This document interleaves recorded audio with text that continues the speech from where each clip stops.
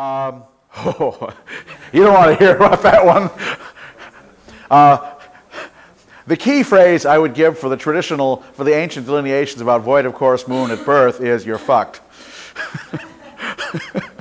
However, for a few of you, I have some good news. You shouldn't even be here. That's how bad it is. Yeah, right. Better luck next incarnation. What can I say? Needless to say, I don't fully accept this idea.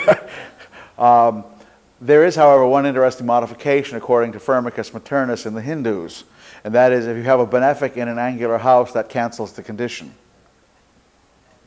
If there's a benefic in houses 1, 10, 7, or 4, that cancels the void of course effect. So, and in the Liber Hermetis, they don't give the cancellation. They just give all the gruesome things that happen.